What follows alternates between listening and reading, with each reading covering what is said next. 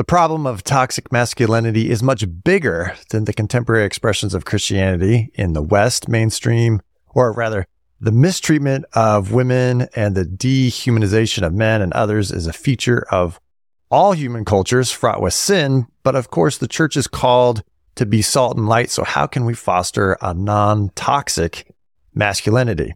This is the Embodied Faith podcast with Jeff and Sid Holzclaw, where we are exploring a neuroscience-informed spiritual formation produced as always by Grassroots Christianity, which is growing faith for every day.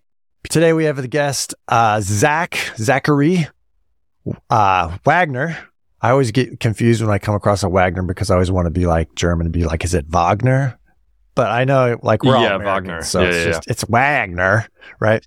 So Wagner. Midwest. So you got Zach that Midwest Wagner A in there, which I appreciate. Is a writer, researcher, and a minister. He serves as the editorial director for the Center for Pastor Theologians, and we're talking today about his new book, Non-Toxic Masculinity, Recovering Healthy Male Sexuality. Thanks for being on with us today. Yeah, delighted to be here. So thanks for having me. Why don't we just jump in with what is toxic masculinity? We always got to start with definitions. A lot of people have different things. This is a real thing. It's not a real thing. We talk about it too much. We don't talk about it enough. What is toxic masculinity?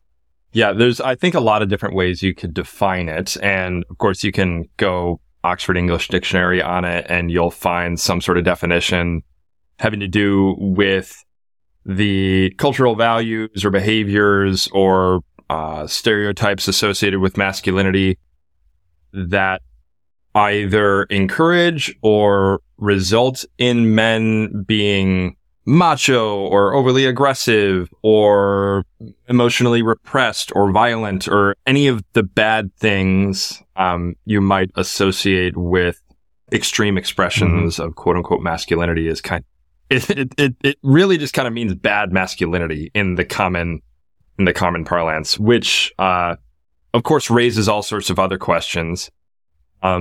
I, in my book, take a little bit more of a theological, anthropological spin to defining the term.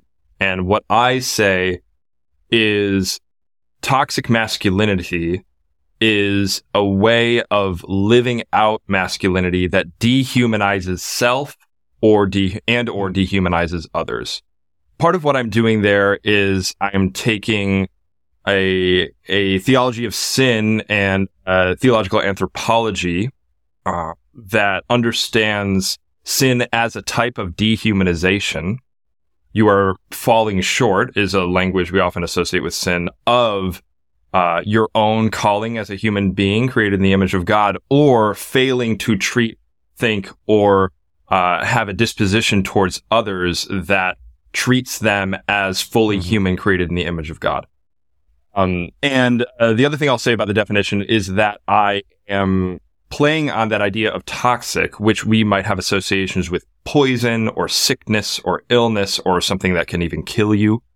And that's kind of the connection that I'm making with dehumanization. A toxic masculinity is a subhuman masculinity.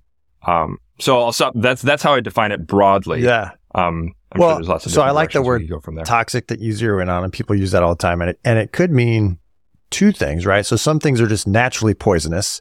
If you take them, they're toxic, and they will do detriment kind of at any level if you ingest them or take, like radiation or whatever, right? Well, actually, radiation might not be one. And so I think so if we go outside of just like the Christian circle, because you're talking about theological anthropology, which I'm a huge fan of course, we are on the show.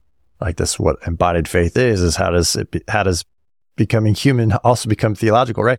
So, but outside of that, sometimes it kind of in the more progressive or further left discourse or thoughts of these things, any kind of masculinity is kind of de facto deemed to be toxic. Any kind of expression of particular male embodiment can be or is seen to be toxic. So we don't have to go down that road, but I just want to kind of put a pin on that. But I think the road or the view we're in is something like, well, too much of something could be toxic, whereas the right amount is actually could be healthy to you or something like. Now, of course, I'm not a nutritionist. Sid probably has like 10 examples of what toxic things, too much of the dose. So I don't have anything practical. Sid, do you have what is toxic if you take too much of it, but it's good for you if Well, I mean, even just really simply, if you drink way too much water, that can be toxic because then it messes with your sodium levels. So, even anything that's really good for you inherently, too much of or abused, of course, becomes toxic. When you have too much vitamin B, I mean, your pee turns a little orange, right? Anyhow, so we're in that kind of arena. I would assume that we don't, by definition, we don't think masculine embodiment is bad or inherently evil. Right? Yeah, certainly not. Certainly not. That would not be a Christian, in my view. That would not be a Christian view. Absolutely. Well, I just wanted to say that because I know we have listeners from all different spectrums who are listening. And these words of these things, can become very contentious. And so I just want to say, Yeah. I was almost going to ask you to define what you mean by what it means to be human, but I was like, oh, that's a rabbit trail. We could go down for a very long time. But you just kept using dehumanizing, what it means to, to treat us human. I'm like, let's define that, but we don't need to do that. Hopefully we can just sort of... For Sid and for Zach, you guys could talk about this. What is it about toxic masculinity that dehumanizes women, but also men, ourselves? Like, how does that dehumanization process function within this conversation? I'll start with Zach, but I think, Sid, you have a lot of experience just in your coaching and spiritual direction of some of that too. Yeah, I'd love to hear some of that as well. In my book, it focused largely on questions having to do with sexuality, relationship, eroticism, marriage, things like that. And I think there has been, certainly since the Me Too movement, and then also within the Church Too movement and various scandals and denominational cover-ups and this sort of thing, there's a conversation having to do with masculinity and men as it relates to sexuality. So that's the angle that my book is coming through a lot. And one of the points I was trying to make is when you think about sexual abuse or quote unquote misconduct or even compulsive sexual behavior, or the term sexual addiction is controversial in various circles. But certainly for me as a kind of non-psychologist, non-therapist, I think I feel kind of in my lane comfortable describing certain sexual behaviors as addictive. I think there is a tendency to say and to see very kind of intuitively that there are ways that men can relate to women or to others sexually that dehumanizes them. It's objectifying to women, or you look at women as sex objects, or you treat women like pieces of meat. All of those things, just even in the language that I was using, we have a way of speaking about attitudes and ways of treating others that dehumanize them. If you're looking at someone as meat, you're not treating them as a person, you're treating them as an object. And that has all range of applications, just in terms of that way of thinking about things, whether it be through use of pornography or lustful fantasy, or having a sexual relationship with someone that you have no intent of maintaining a loving commitment to, any number of things, of course.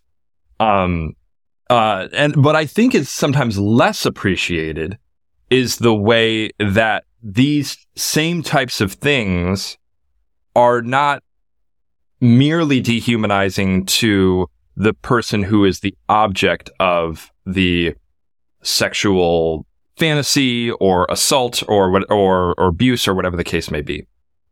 I argue that if this is, we're assuming a man to woman kind of situation here, I argue that those ways of acting out and thinking about others are also a way of dehumanizing self. And if you are a man, dehumanizing yourself as a man. And what I mean by that is that a lot of times I think in the Christian subculture, we have adopted this narrative around masculinity that is men only think of one thing as it relates to relationships, or only prioritize one thing, and that is sex.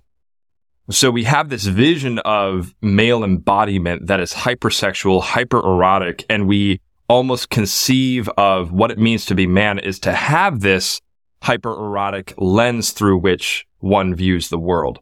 So a way this plays out is that if there is some sort of untoward relationship, say in a Christian context, between a man and a woman, or a pastor and a congregant, something like that, a lot of people just knee-jerk will find themselves raising questions like, okay, well, was she quote unquote asking for it? Or what was she wearing at the time? Or what type of signals was she sending? And of course, that puts all the responsibility on the woman.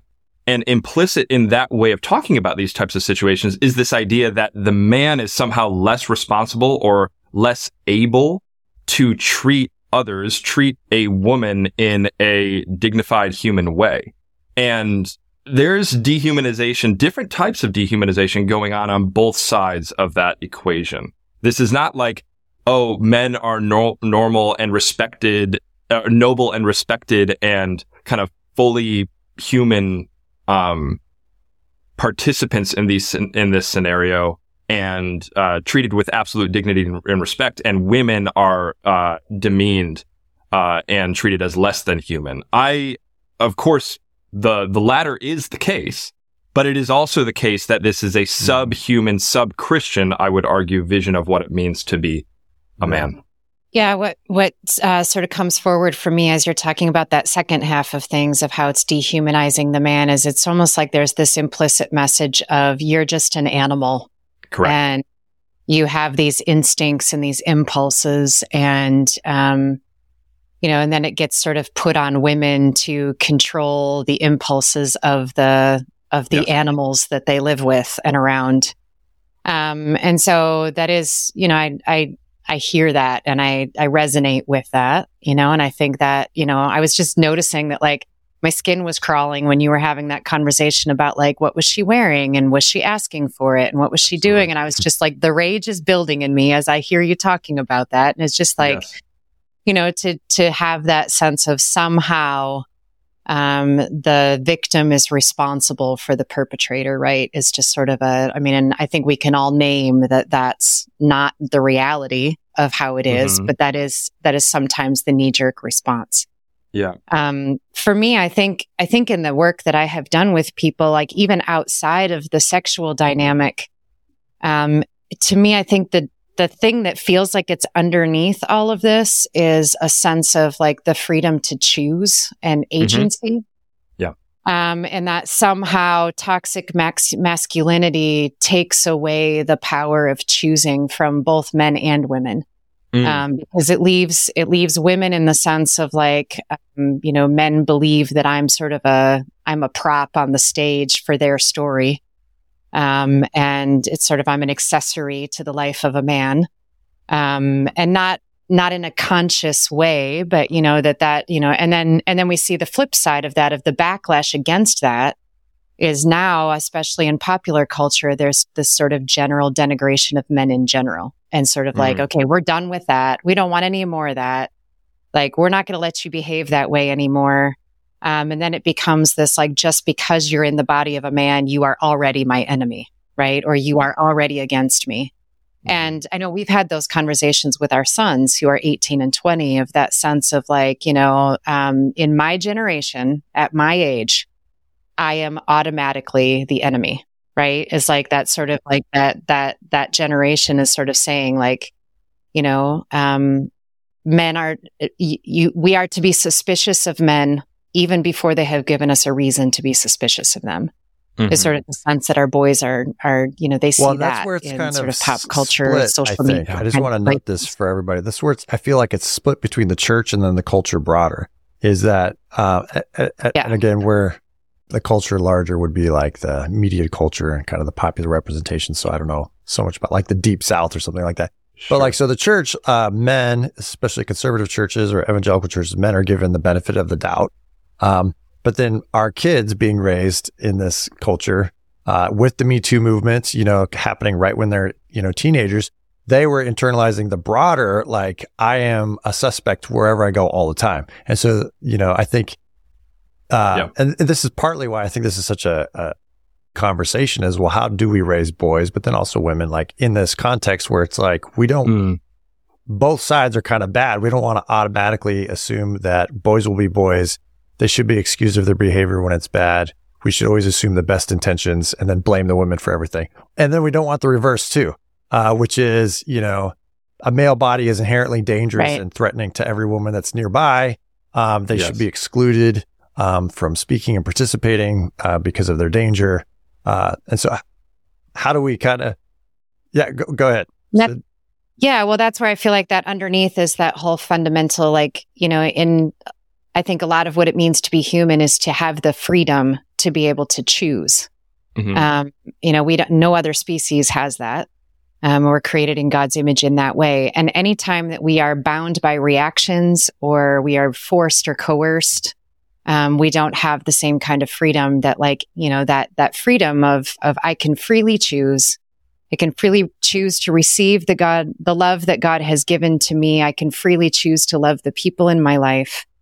And when we're bound up and held captive by these conditioned reactions and these senses of what it means to be masculine and feminine, or these dynamics at play, or we're reacting against those dynamics, we have lost some freedom. I don't know if that's making any sense. I'm just thinking on the fly, but that seems to me like what's underneath it all is that loss of freedom to choose. So you're both looking at me like, no, that's not it, which is fine. I don't disagree. I'm thinking, and you guys would know more about this than I would perhaps, but I'm just thinking of kind of, what's sometimes called reptile brain versus, higher brain function type stuff. And the question that I had listening to you, just continuing from that, is how to think about and it does relate to this conversation around masculinity. How do we relate our instinctual urges, which would include things like protecting oneself or one's group or one's family, as well as, sexual urges to bond and to reproduce and things like that. And I think what so often happened with male identity is we shrink, and this is something I say in the book, we shrink male identity around the sexual and the erotic, where we kind of dehumanize by reducing them to sexual animals, as you said earlier, Sid. And then we also hypersexualize women by reducing them to sexual objects. They become objects for the sexual fulfillment of men or for the sexual utility of reproduction or something like that.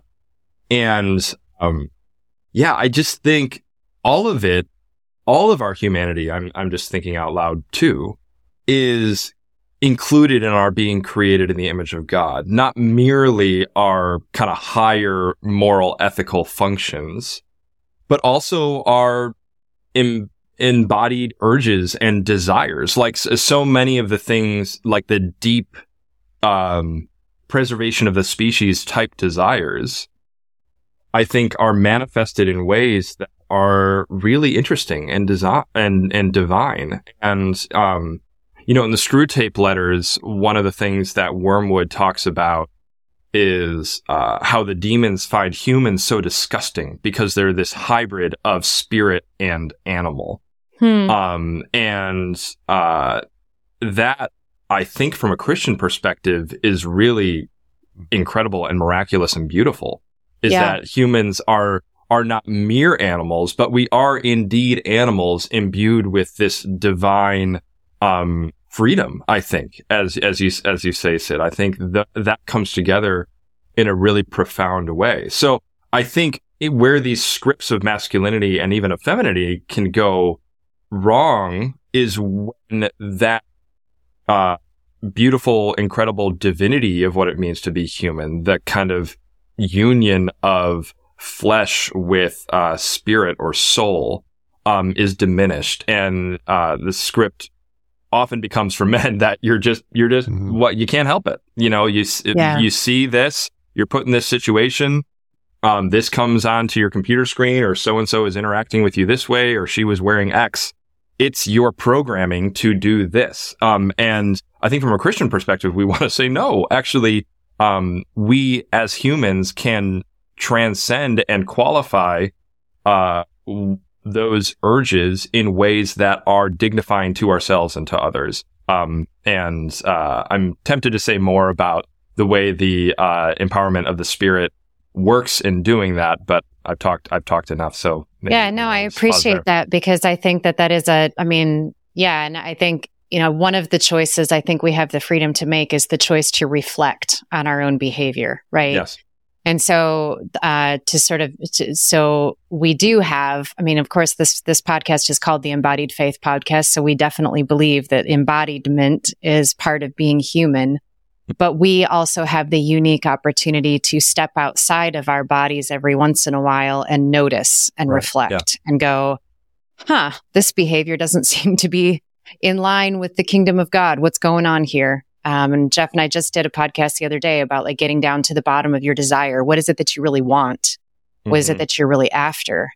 And so that sort of ability to reflect on our own behavior is also something that makes us, I think, uniquely human. So I appreciate everything you're saying, that there is this beauty of, Jesus is fully human, fully man, fully embodied, and fully God, and we are the same, so have that same dynamic. To kind of... Not to say that we are God. I just want to clarify that, but that we are empowered by God. So kind of turn the corner a little bit from what is toxic masculinity. What then is non-toxic masculinity? To sum up, at the end of the book, you kind of you talk about kind of the broad, from just the physical embodied sexuality of growing from boyhood to manhood, being married, the sex and how that functions. And that's all really great. But at the end, you kind of make this turn, I think it's a little broader, and you talk about the goal of masculinity, and you connect that with fatherhood, but you mean that broader than just, having biological children. So could you talk a little bit about that? First of all, are you a father? Okay. I am. Yeah. I have three young children. So it's a busy time. Oh, man. 6, 4, I did doctoral work at that same age. Actually, not one. So 6 and 4 is about when Lord bless. Well, our third is our bonus baby. We had no intention of moving to England and adding to the ranks. But all right. So back to the question. And she's great and mercifully our easiest in many ways. So. So in that chapter, the question I'm trying to ask and then, offer a potential answer is, what is our sexuality? If our sexuality isn't the sum total of what it means to be human, but it is a very integral and even core part of our human identity. So the question I wanted to ask is, what is that part of our humanity for? And my answer is in a reference to the Reformed Catechism, is that the chief end of male sexuality is fatherhood, or fatherhood is the chief end, or the end goal, or the telos of male sexuality. And another way of saying that is, the reason God made us sexual is so that we might become fathers and mothers. And that need not express itself narrowly in the literal biological fathering of children. But even if it doesn't, I think there is something built into our embodied maleness as men that signals a goal of our humanity being a fatherly or paternal orientation towards others in the world. And this is a way of describing how we might move with a cultivating, creative, nurturing, rearing, protective, provisional disposition, all these types of things that we might associate with fatherhood, and many of which we might also associate with motherhood, by the way, towards the world. So I think if we get a little creative, and a lot of times this is some of the most life-giving and interesting theologizing to do, is when you're kind of thinking creatively about what is this part of myself for. There are all types of arenas that I think our fatherly telos of our sexuality can find expression, both in friendships or professional settings or endeavors in the world, be it in your home or artistically. You know, I have a section in the book where I go through a whole list, and a couple of people have said, like, is this fatherhood is just everything? Like, you're kind of just connecting it to too many places. But that's kind of the point I want to make. And another reason for creating this broad definition of the fatherly call, implicit in male embodiment, is because, of course, not all men are currently or will become fathers, or even become married, or be in, you know, long-term partnered sexual relationship like that. In Scripture, of course, the Apostle Paul was single, and so was the Lord Jesus himself. So if we have a kind of script of masculinity that needs to be narrowly defined around eroticism and the literal fathering of children, we've excluded the incarnate Son of God from that script. And I think that should give us some pause. And does not seem to be the case, in my view, that Jesus, because he was married or, you know, not a literal father, did not have a fatherly disposition or did not live into a fatherly calling in the world. Nor is it the case that his sexual part of himself, his sexual humanity, was just kind of incidental or put on the shelf and like, okay, well, that's not for me. If that were the case, you know, there's no asexual Jesus, there's no asexual human being. He became incarnate as a sexual person, just like we are. So much more we could unpack about that. How is it that a male savior is a savior for all sexes? So that's for another podcast. Yeah. So do you have any? Yeah. Can I just give one note on that? Because my friend Amy Peeler has recently written a book called Women and the Gender of God that is academic, but I think accessibly so, wrestling with this question. And she does some really great and insightful work there, connecting that with Mary, the mother of Jesus, and all sorts of things like that. So that's just a quick plug there. And she's will on have my list more sophisticated answers get there. on the podcast. So. Yeah, there you go. So, sure. Amy Peeler, Women. Well, there's so much more, obviously, that we could say about this. Again, we've been talking about the book, The Non-Toxic Masculinity, Recovering Healthy Male Sexuality. And again, it's focused primarily on like those sexual issues and questions coming out of the sexual revolution, as well as purity culture in the 90s and early 2000s in the evangelical movement, and just how that has shaped and or misshapen how we think about sex and sexuality, and how that then, you know, creates some of these kind of issues. Lots of other topics could be talked about even as we do this. You know, I'm always like, oh, we could do a whole series on all this stuff, and maybe we will. But thank you so much for stopping by. Where can people find you online or the work that you are doing? Yeah, I have a personal website, ZacharyCWagner.com. Zachary is spelled ZACHARYCWAGNER.com. You can, that's like everybody's personal website. It is long overdue for an update. So I, for instance, will have to update it to put interviews like this and others on there and different speaking events and things that I have going on, but that's the intent. Same Zachary C. Wagner. You can find me on Twitter and Instagram. I'm not super active on those places because and you have 3 small children. So yeah, correct. Yeah. So lots of reading and other things that need to happen, but I do poke around, particularly on Twitter from time to time. We're supposed to say X now, aren't we? Yeah. Excellent. Yeah, that's where Thank you people so can much find for me. being on, and bless your studies and your all aspects of your fatherhood and fathering. Yeah. Thank you so much for having me. Blessings.